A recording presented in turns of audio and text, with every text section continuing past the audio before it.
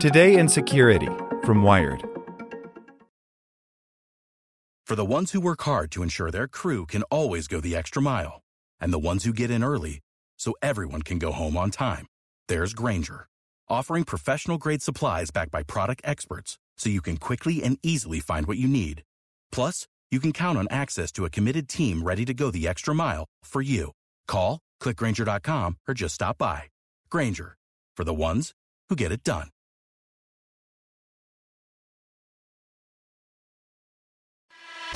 Hey there, this is the spoken edition of Wired. A mysterious hacker group is on a supply chain hijacking spree, by Andy Greenberg. A software supply chain attack represents one of the most insidious forms of hacking. By breaking into a developer's network and hiding malicious code within apps and software updates that users trust, supply chain hijackers can smuggle their software into hundreds of thousands or millions of computers in a single operation, without the slightest sign of foul play. Now, what appears to be a single group of hackers has managed that trick repeatedly, going on a devastating supply chain hacking spree and becoming more advanced and stealthy as they go. Over the past 3 years, supply chain attacks that exploited the software distribution channels of at least 6 different companies have now all been tied to a single group of likely Chinese-speaking hackers. They're known as Barium, or sometimes Shadowhammer, Shadowpad, or Wicked Panda, depending on which security firm you ask. More than perhaps any other known hacker team, Barium appears to use supply chain attacks as their core tool. Their attacks all follow a similar pattern: seed out infections to a massive collection of victims, then sort through them to find espionage targets. The technique disturbs security researchers not only because it demonstrates Barium's ability to disrupt computers on a vast scale, but also because it exploits vulnerabilities in the most basic trust model governing the code users run on their machines. They're poisoning trusted mechanisms, says Vitaly Kamluk, the director of the Asia research team for security firm Kaspersky. When it comes to software supply chain attacks, they're the champions of this. With the number of companies they've breached, I don't think any other groups are comparable to these guys. In at least 2 cases, one in which it hijacked software updates from computer maker Asus, and another in which it tainted versions of the PC cleanup tool CCleaner, software corrupted by the group has ended up on hundreds of thousands of unwitting users' computers. In those cases and others, the hackers could easily have unleashed unprecedented mayhem, says Silas Cutler, a researcher at Alphabet-owned security startup Chronicle, who has tracked the Barium hackers. He compares the potential of those cases to the software supply chain attack that was used to launch the NotPetya cyber attack in 2017. In that case, a Russian hacker group hijacked updates for a piece of Ukrainian accounting software to seed out a destructive worm and caused a record-breaking $10 billion in damage to companies around the world.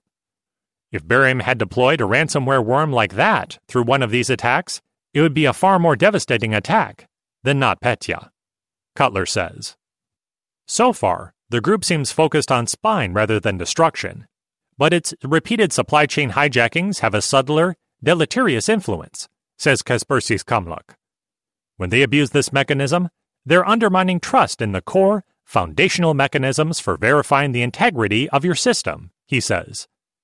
This is much more important and has a bigger impact than regular exploitation of security vulnerabilities or phishing or other types of attacks. People are going to stop trusting legitimate software updates and software vendors. Tracking clues upstream. Kaspersky first spotted the Barium hackers' supply chain attacks in action in July of 2017, when Kamluk says a partner organization asked its researchers to help get to the bottom of strange activity on its network. Some sort of malware that didn't trigger antivirus alerts was beaconing out to a remote server and hiding its communications in the domain name server protocol. When Kaspersky investigated, it found that the source of that communications was a backdoored version of NetSarang, a popular enterprise remote management tool distributed by a Korean firm. More puzzling was that the malicious version of NetSarang's product bore the company's digital signature, its virtually unforgeable stamp of approval. Kaspersky eventually determined, and NetSarang confirmed, that the attackers had breached NetSarang's network and planted their malicious code in its product before the application was cryptographically signed, like slipping cyanide into a jar of pills before the tamper-proof seal is applied. 2 months later, antivirus firm Avast revealed that its subsidiary Piriform had similarly been breached, and that Piriform's computer cleanup tool, CCleaner, had been backdoored in another, far more mass-scale supply chain attack that compromised 700,000 machines.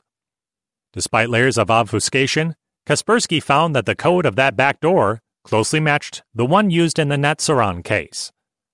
Then in January of 2019, Kaspersky found that Taiwanese computer maker Asus had pushed out a similarly backdoored software update to 600,000 of its machines going back at least 5 months.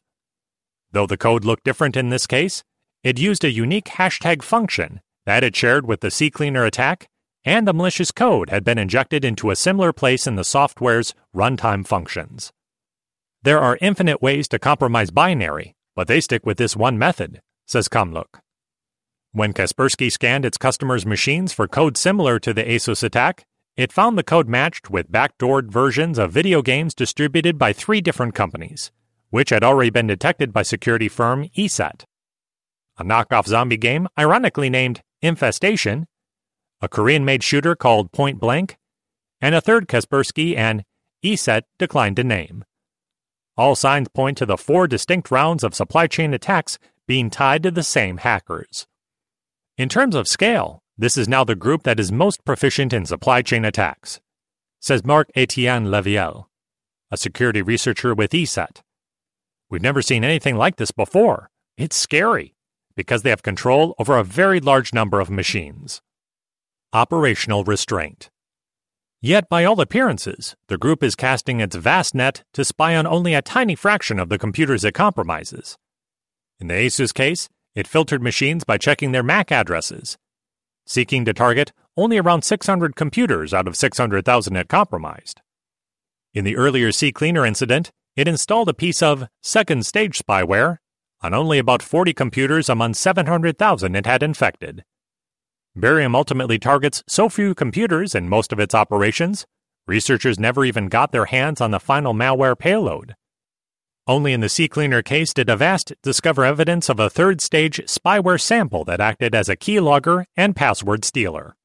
That indicates that the group is bent on spying, and its tight targeting suggests it's not a profit-based cybercriminal operation. It's unbelievable that they left all these victims on the table and only targeted a small subset, says Chronicles Cutler. The operational restraint they must carry with them has to be the highest quality.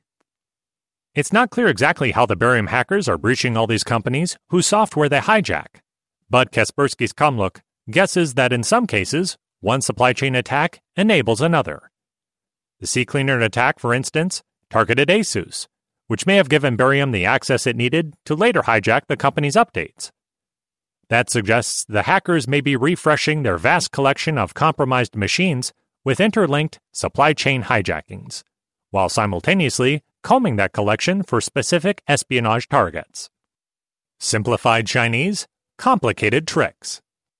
Even as they distinguish themselves as one of the most prolific and aggressive hacker groups active today, barium's exact identity remains a mystery. But researchers note that its hackers seem to speak Chinese, likely live in mainland China, and that the majority of their targets seem to be organizations in Asian countries like Korea, Taiwan, and Japan. Kaspersky has found simplified Chinese artifacts in its code, and in one case the group used Google Docs as a command and control mechanism, letting slip a clue. The document used a resume template as a placeholder, perhaps in a bid to appear legitimate and prevent Google from deleting it, and that form was written in Chinese with a default phone number that included a country code of 86 indicating mainland China.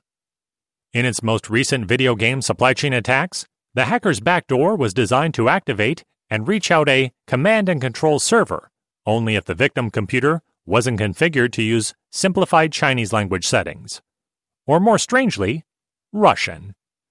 More tellingly, clues in barium's code also connected to previously known, likely Chinese hacker groups. It shares some code fingerprints with the Chinese state-sponsored spying group known as Axiom or APT-17, which carries out widespread cyber espionage across government and private sector targets going back at least a decade. But it also seems to share tooling with an older group that Kaspersky calls Winty, which similarly showed a pattern of stealing digital certificates from video game companies. Confusingly, the Winty group was long considered a freelance or criminal hacker group, which seemed to be selling its stolen digital certificates to other China-based hackers, according to one analysis by security firm CrowdStrike. They may have been freelancers who joined a larger group that's now focused on espionage, says Michael Salat, the head of threat intelligence at Avast. Regardless of its origins, it's Barium's future that worries Kaspersky's Comlook. He notes that the group's malware has become stealthier. In the ASUS attack, the company's tainted code included a list of target MAC addresses, so that it wouldn't have to communicate with a command and control server, depriving defenders of the kind of network signal that allowed Kaspersky to find the group after its Natsarang attack. And in the video game hijacking case, Barium went so far as to plant its malware by corrupting the version of the Microsoft Virtual Studio compiler that the game developers were using, essentially hiding one supply chain attack within another. There's a constant evolution of their methods, and it's growing in sophistication, Comlook says. As time passes, it's going to become harder and harder to catch these guys. For the ones who work hard to ensure their crew can always go the extra mile, and the ones who get in early so everyone can go home on time, there's Grainger, offering professional-grade supplies backed by product experts so you can quickly and easily find what you need. Plus, you can count on access to a committed team ready to go the extra mile for you. Call, click Grainger.com, or just stop by. Grainger, for the ones who get it done.